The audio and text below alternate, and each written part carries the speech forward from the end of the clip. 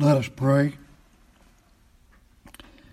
Our gracious Heavenly Father, thank you once again for hearing our cries and our petitions, as unworthy as they are, in the blood righteousness of the Lord Jesus Christ. And even as we know not what to pray for as we ought, we have one that is touched with the feelings of our infirmities. We have one that intercedes for us at your side, making request and cleaning up our petitions, as it were, and causing them to be fit for your audience. And yet, as we say these things, at least I can speak for myself, I wonder just how much I really understand what it all means.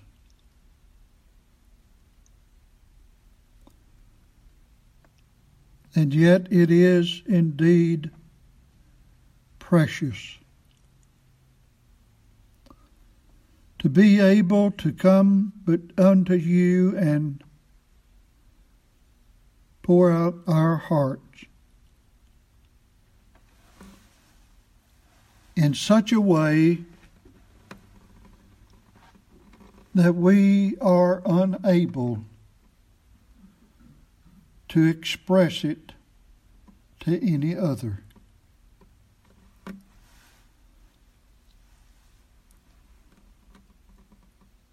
And yet we long for that day when this mortal shall have put on immortality.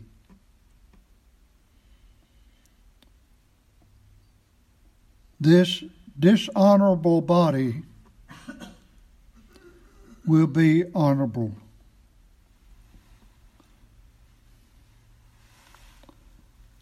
And we shall be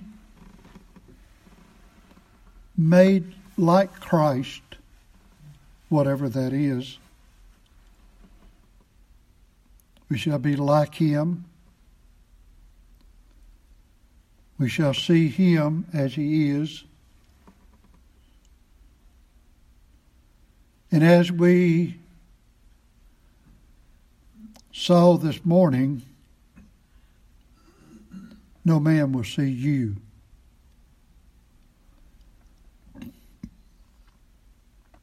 We would have to be omnipresent to see you in your fullness.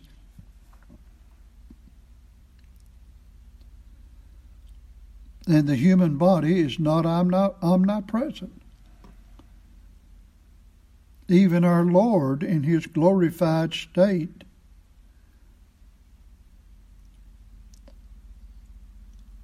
in His humanity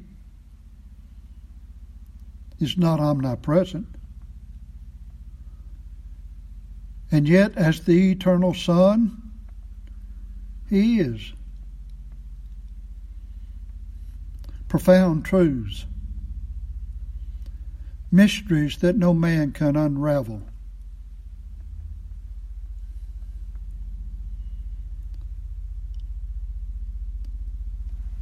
I do pray, Father, that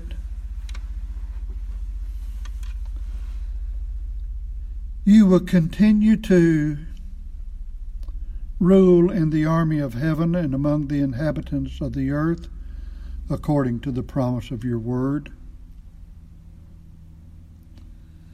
And while we are unable to ascertain what it's all about, the wrath of man praises you, and the remainder you restrain. Yes, wicked men would be far worse than they are if it were not for your restraining providential dealings with them. And frankly, oftentimes we wonder why you do not restrain more than what you do. But who are we to ask? Who are we to question? And we know that if it were not for your grace and mercy, we would be right in the middle of the wicked and the ungodly and the perverse. For we were there at one time.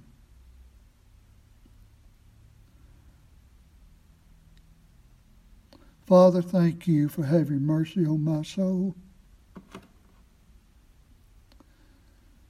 Thank you for delivering me from the pit.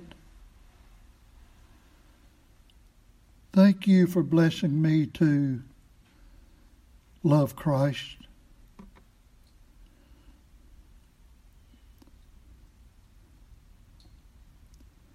And me who am less than the least of all saints,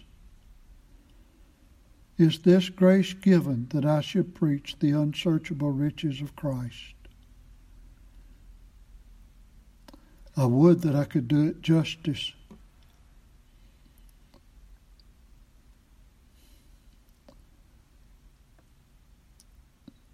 Again, thank you for faithful men who stand and preach the gospel of the Son of God. Raise up others, we would ask. Bless the glory of the Lord to cover the earth as the waters covers the sea. I believe it shall be someday. Nevertheless, thy will be done. We ask it in Jesus' name. Amen. Coming back to 1 John chapter 4, we looked this morning at verse 12. We want to look at verses 13 through 15. As usual, I don't know how far we'll get, and I have to leave that up to the Lord. I'm not interested in getting through the book at any quick speed, nor do I want to drag it out unnecessarily. So we just try to take that as it comes. Verse 13, hereby know we that we dwell in him, and he in us, because he hath given us of his Spirit. And we have seen and do testify that the Father sent the Son to be the Savior of the world. Whosoever shall confess that Jesus is the Son of God, God dwelleth in him, and he in God. Now, we read these verses this morning in connection with verses 7 through 12 and tried to show the continuity of the overall context. And so I will not go back and reiterate that. If someone out there is hearing this sermon without hearing the previous, I would encourage you to go back and hear the previous message, not because of any greatness in the speaker, but hopefully to see the context of it all together. But I will point out that these verses tell us in no uncertain terms that we who are believers have the Spirit of God.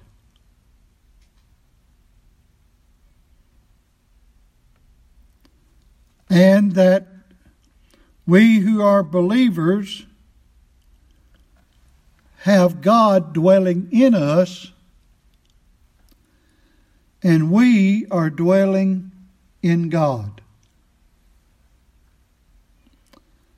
Now, you have to admit, if you have any reason about you,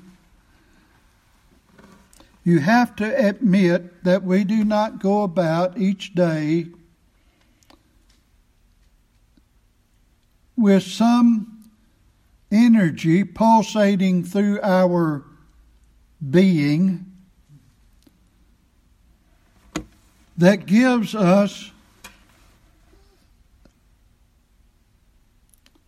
I hate to use the word, but I'll use it, to give us a feeling that we're in God and God in us.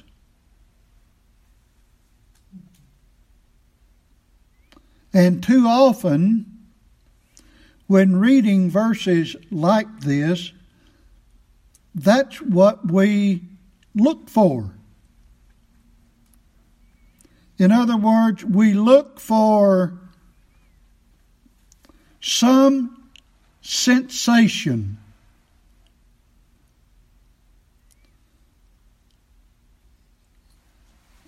that resonate in us, whereby we could say with certainty that God's in me and I'm in God. But it doesn't work that way. We made mention of that somewhat this morning, but I will run the risk of stating this again. Hopefully that I'm not imposing upon your intellect and your acumen.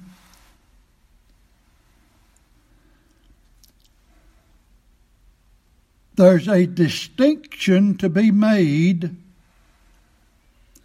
between the spirit and the flesh.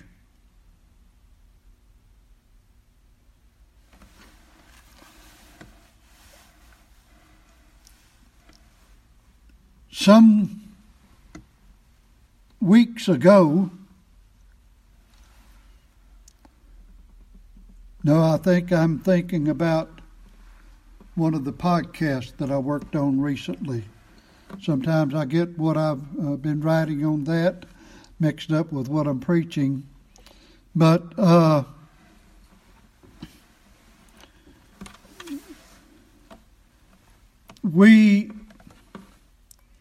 lost my thought.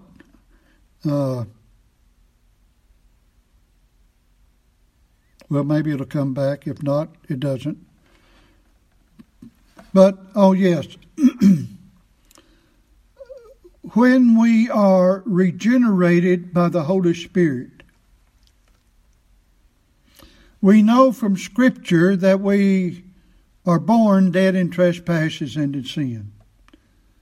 The natural man receives not the things of the Spirit of God, their foolishness unto him. And at one point, we are dead in sin.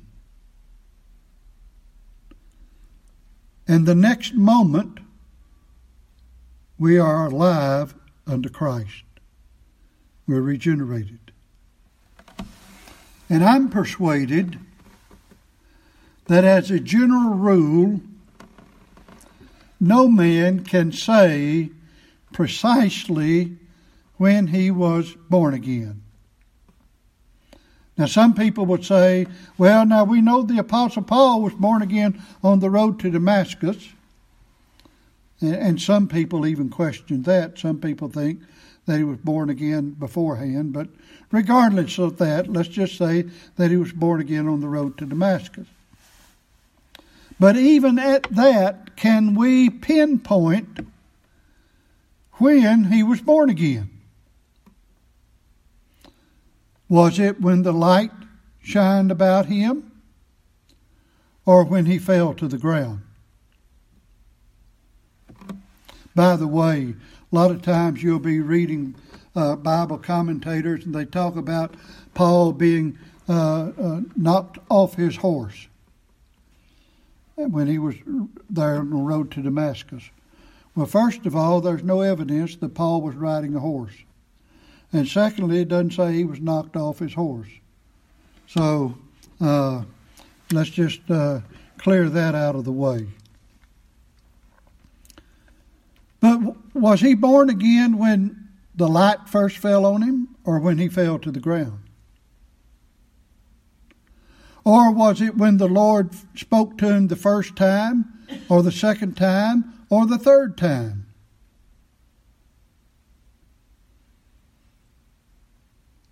Or was it when the Lord told him what to do after he said, "What shall thou have me to do?" In other words, even though we might say with accuracy, that Paul was born again on the road to Damascus, we can't say exactly when it was. We can't pinpoint it. That's God's business.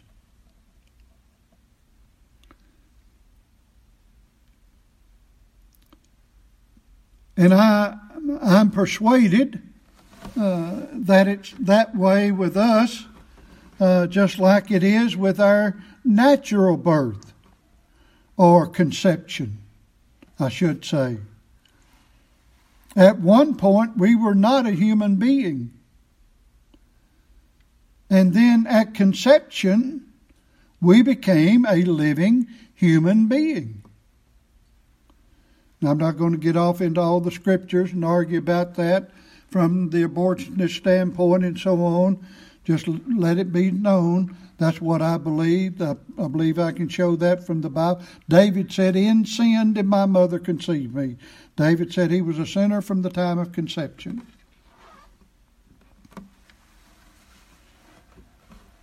And there are many other passages. In other words, spiritual working of God on the heart and on the soul is on a far deeper level than our human existence and our human feelings and emotions.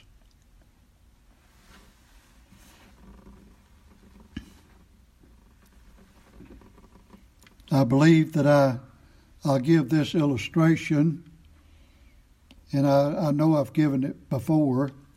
Nobody here ever knew Brother Grady Norton. He was a member at Pine Hill congregation at Ripley, Mississippi, and a very, very godly man. He did a lot of the song leading. For years I thought he was a deacon, but he wasn't. But anyway, he had a stroke. Now I went to visit Brother Grady in the hospital. Far as I know, he didn't know I was there. I tried speaking to him, quoting scripture, and read scripture to him and prayed and all of that. But even though he didn't know I was there, he was talking to the Lord. In other words, his spirit was communicating with God when his body was paralyzed.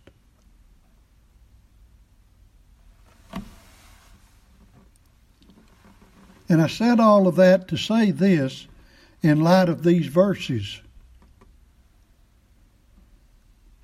Hereby we know, you see, John didn't say, "I think." He didn't say, "I hope." He didn't say, "I wish it were true." We know that we dwell in Him. We know that we live in Him. How do we know that? by the second part of verse 12, which we brought out somewhat this morning. If we love one another, God dwelleth in us, and his love is perfected in us. Now, it didn't say if we love one another, we have this feeling. We may or may not have the feeling.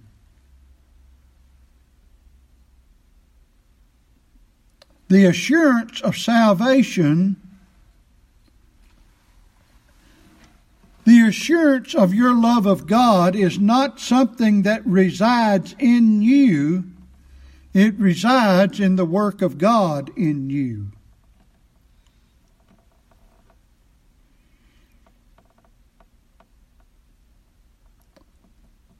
And how is it that God dwells in me and I dwell in God? How can that be?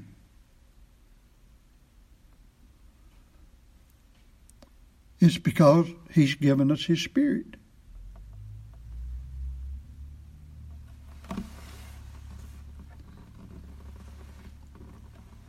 You know, the word dwell means to abide. We're living.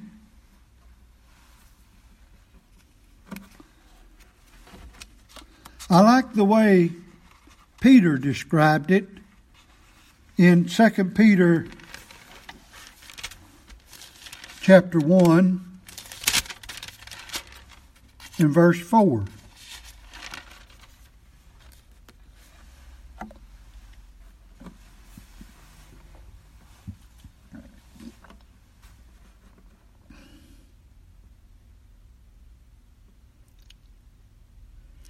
Well, let me start at the first verse so I can get the context and you can see, it's just worth reading. Simon Peter, a servant and an apostle of Jesus Christ, to them that have obtained like precious faith with us through the righteousness of God and our Savior Jesus Christ. Now, without going into looking it all up and everything, the word obtain there means to receive something by divine allotment. Grace and peace be multiplied unto you through the knowledge of God and of Jesus our Lord. Now notice that. Grace and peace be multiplied unto you. How? Through the knowledge of God and of Jesus our Lord. The more you know of God and Jesus, the more that grace and peace is going to be not only distributed to you or given to you, but multiplied. Multiplied. If I'm going to get some money and it's going to be given to me in multiplications, I sure like that better than addition, don't you? Anyway,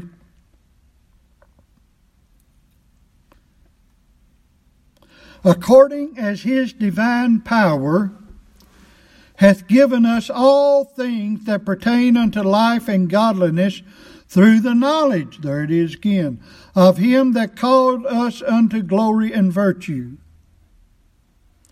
whereby are given unto us exceeding great and precious promises, that by these ye might be partakers of the divine nature, having escaped the corruption that is in the world through lust. Now, what I want out of that fourth verse is the concept and the idea that we are partakers of the divine nature. Do you feel like you're divine? I don't. In fact, I don't know how I would feel if I were divine.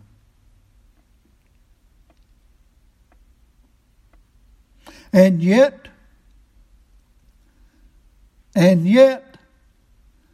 I am a partaker of the divine nature if I am a child of grace.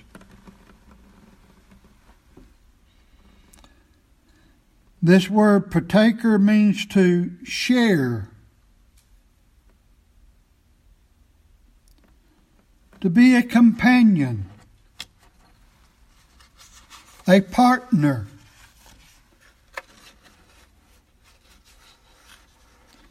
You say, well, what are you getting at? What I'm getting at is that regardless of how you feel, this is true.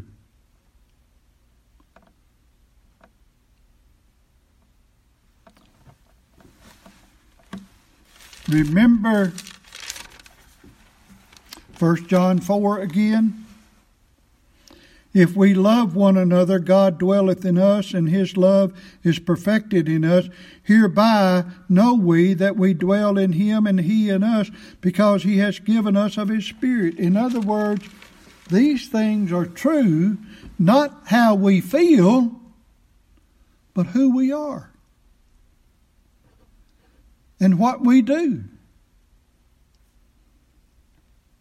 It's a fact.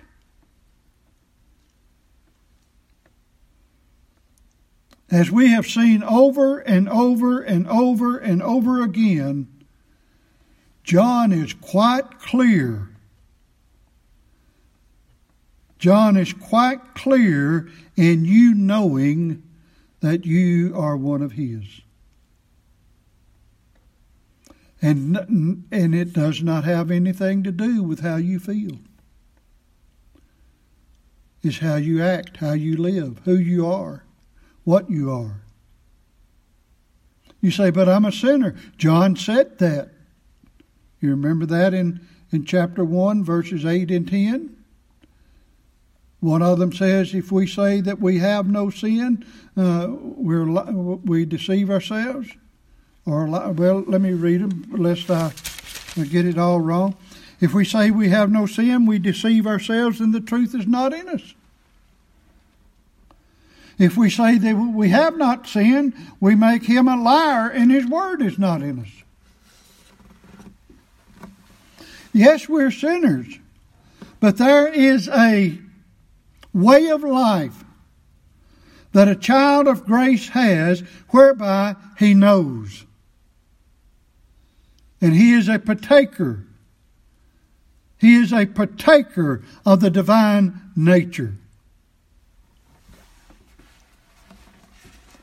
I want us to look at this word partaker a little bit, and hopefully it will solidify in your soul as God takes the use of this word used in his New Testament, that will give some confirmation of who you are and what you are. We'll start off in Matthew 23.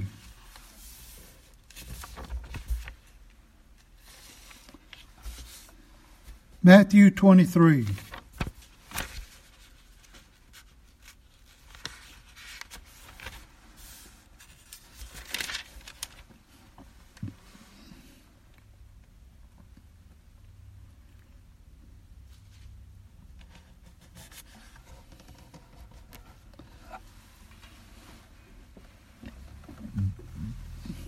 And I'll just read verse 30. Christ is ridiculing or condemning the Pharisees. Christ said that the Pharisees would say, this is Matthew 23:30, if we had been in the days of our fathers, we would not have been partakers with them in the blood of the prophets. In other words, Jesus said, you're saying, If you had been alive with your forefather, you wouldn't have persecuted the prophets like they did. You wouldn't have been in there partaking with them. You wouldn't have been doing what they're doing. This is the word partaker. We are partakers of the divine nature.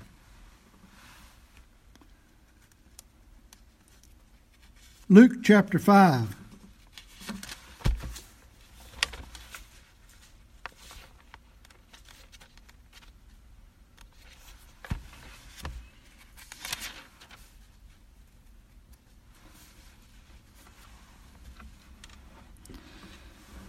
Verse 20. And so was also James and John, the son of Zebedee, which were partakers with Simon. And Jesus said unto Simon, Fear not, from henceforth thou shalt catch fish. What does that mean? That means that James and John were in partners. They were in business with Simon Peter. That's Luke 5 and 10. They were in partnership with them. You know what a partner is, don't you? Some of you here live in the same apartment, and you share expenses. You're partakers with each other's expenses. 1 Corinthians chapter 10.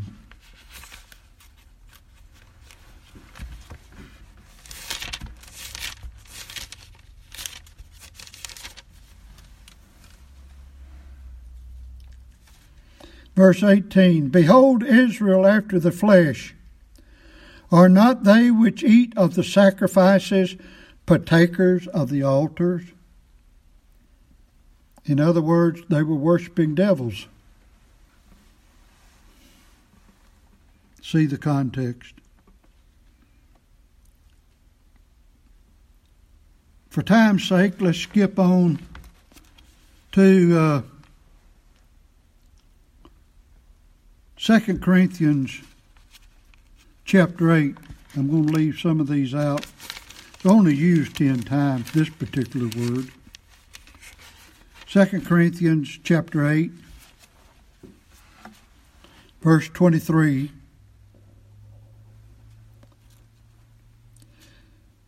Whether any do inquire of Titus, he is my partner and fellow helper concerning you. The word there is partner.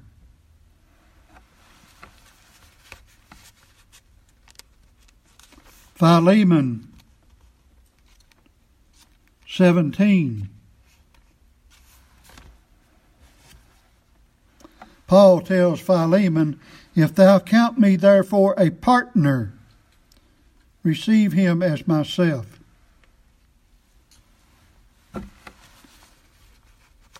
Hebrews 10:33.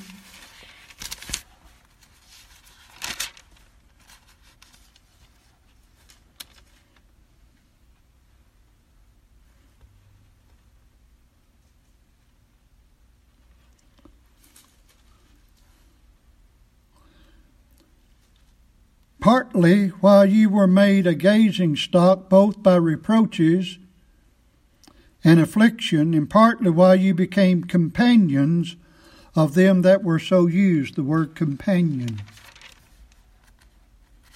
And then it's used also in 1 Corinthians 10:20 of fellowship. In other words, through the regenerating power of the Holy Spirit,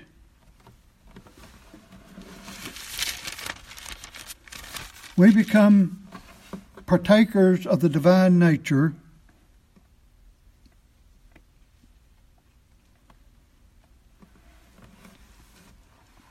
And that's what James or John is talking about in 4:13, about that he has given us of his Spirit. And God dwells in us by his Spirit.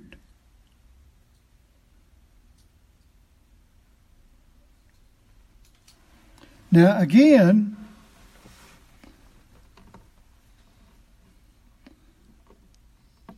I know I don't, and I haven't read or heard of anybody that walks about day by day by day with some pulsation of energy going through their body, saying, "This is the Spirit of God."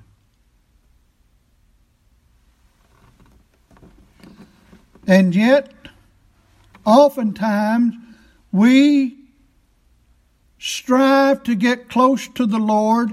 We try to read and study from time to time and do various things and even come to the house of God wanting to feel something.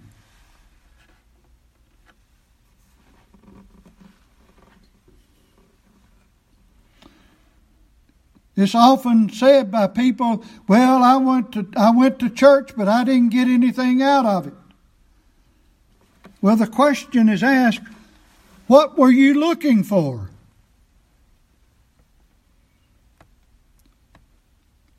The Word of God says that we're to go to the house of God not to get anything out of it, but to worship Him.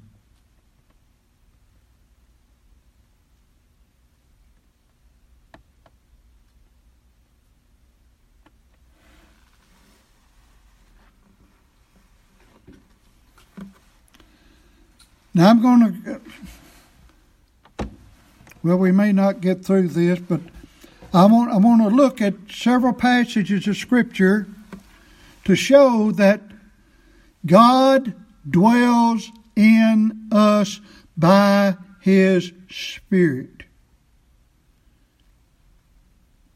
Now anybody that knows anything about the Bible, I don't believe would even argue against that.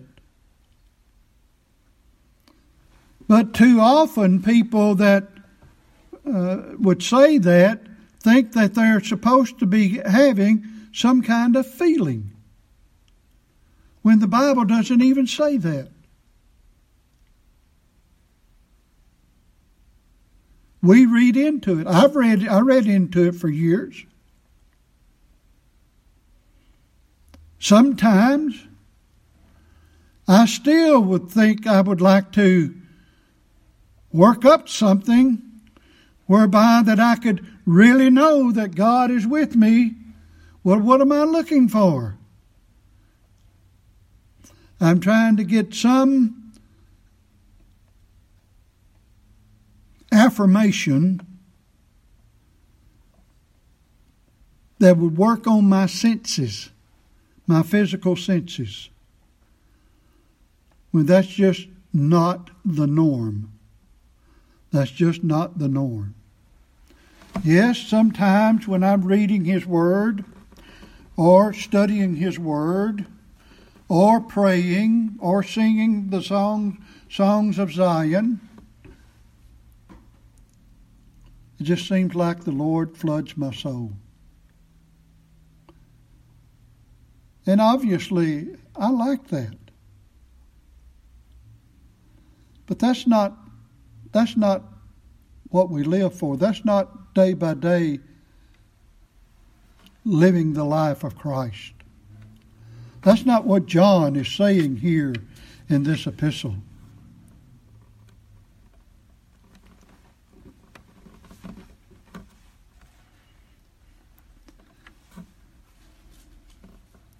First John 4, let's read verses 15 and 16. We've already read them, but whosoever shall confess that Jesus is the Son of God, God dwelleth in him, and he in God. Now notice, it didn't say whosoever feels something, did it? It didn't say whosoever had some kind of experience. It didn't say whosoever is baptized. It didn't say whosoever participates in the Lord's Supper. Whosoever shall confess that Jesus is the Son of God. God dwelleth in him. God is dwelling in him. Dwelleth is in the present tense. Do you confess that Jesus is the Son of God? God dwells in you.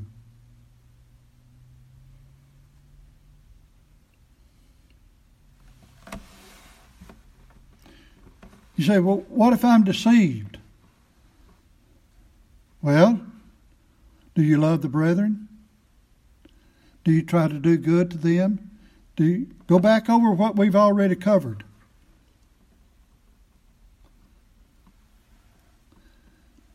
Quit trying to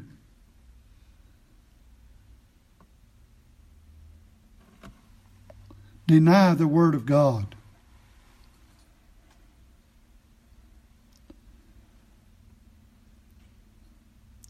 God dwells in you, you dwell in God. You're living in God, God's living in you.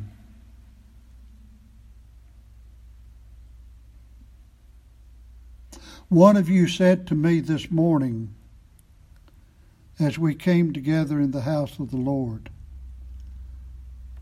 this is not just another day. This is the day. And I've heard you, all of you from time to time say, Sunday's the best day of my life because we go to the house of the Lord. Didn't say, what I get out of it, though I'm sure you do get something. But you delight to be in the house of God. You read your Bibles. You read them daily. I know you do. You know, most professing Christians don't even read their Bibles.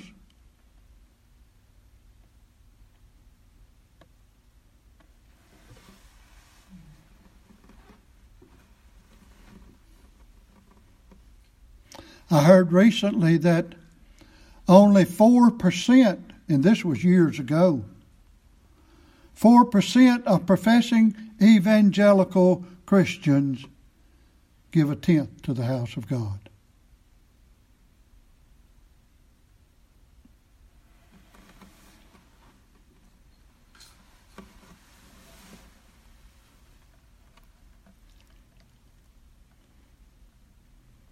I heard recently of a deacon, and I commend that deacon. But they were having a men's meeting, and he talked about how that he said, I don't know what anybody else gives in this congregation, but I know there's one of us that gives over a fourth of the contribution that comes up on a weekly basis.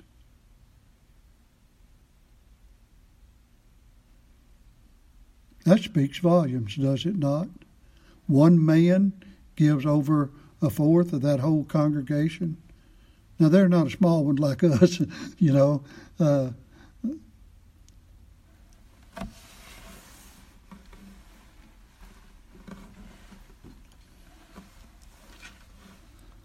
My point is this.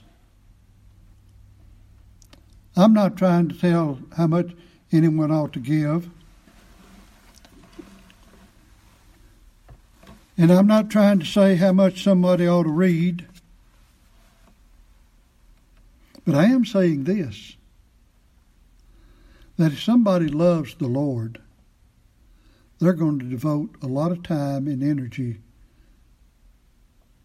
into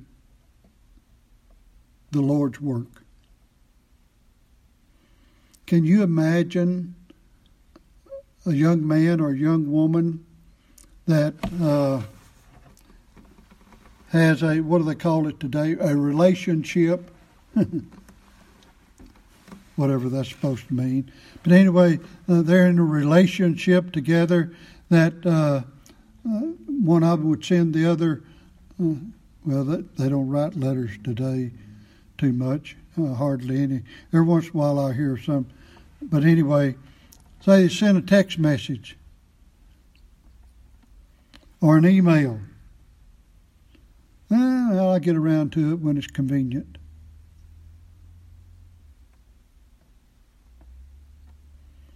Or let's go out to eat. Well, I can't buy you much. I'll give you a hamburger off the dollar meal.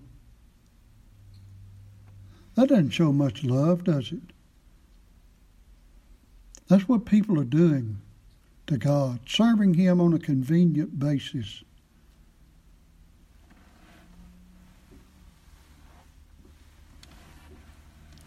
No wonder they don't know whether God dwells in them or whether they dwell in God. You know why? Because they're not living in God, are they?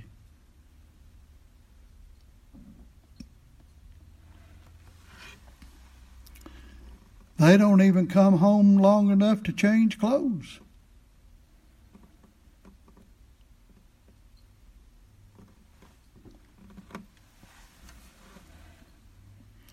But whosoever shall confess that Jesus is the Son of God, God dwelleth in him, and he in God. And we have known and believed the love that God hath to us. How do we know the love God has to us? God is love, and he that dwelleth in love dwelleth in God, and God in him. How do you know you dwell in love? Go back to 1 John 3. I'm not going to turn back there.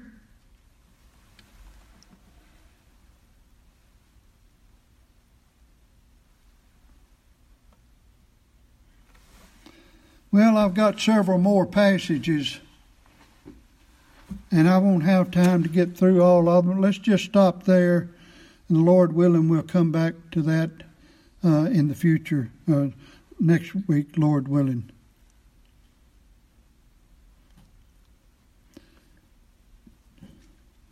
But I want you to know, beloved, God dwelling in you and you dwelling in God is far more concrete than how you feel about something. It's clear. It's concise. You say, well, why are you hammering this? Because we need to hear it. If you're like I am, too often I get to thinking, well, I don't know, how can I be one of the Lord's the way I feel and this and that. It's not about the feeling. It's about the doing. You say, well, I'm not doing right. Then repent. Pray to God. If we confess our sins, He is faithful and just to forgive us our sins and to cleanse us from all unrighteousness. You say, well, I don't feel like it. It's not a matter if you feel like it. Are you confessing? He didn't say if we confess our sin, He'll make us feel good. If we confess, He forgives. Believe the Word of God. That's what it boils down to. Believing the Word of God. Well, I'll stop lest I overhammer that. But we need to hear it. I do. I need to hear it. You need to hear it. People out there on the internet, they need to hear it. But they need to do more than hear it. They need to believe it. Let's pray. Holy Father,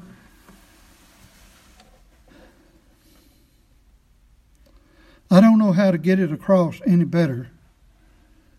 And if I'm wrong, I sure ask that you would open my blind eyes and the eyes of all who hear to see the error of my way. But I believe you mean what you say. That's what you said in your word.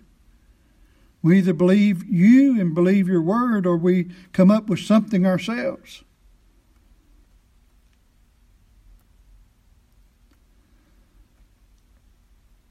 And as long as we live in this sinful body, this sinful world, we're going to have this warfare till the day we die. But help us to put on the whole armor of God, that we might fight against the wiles of the devil and draw nigh to you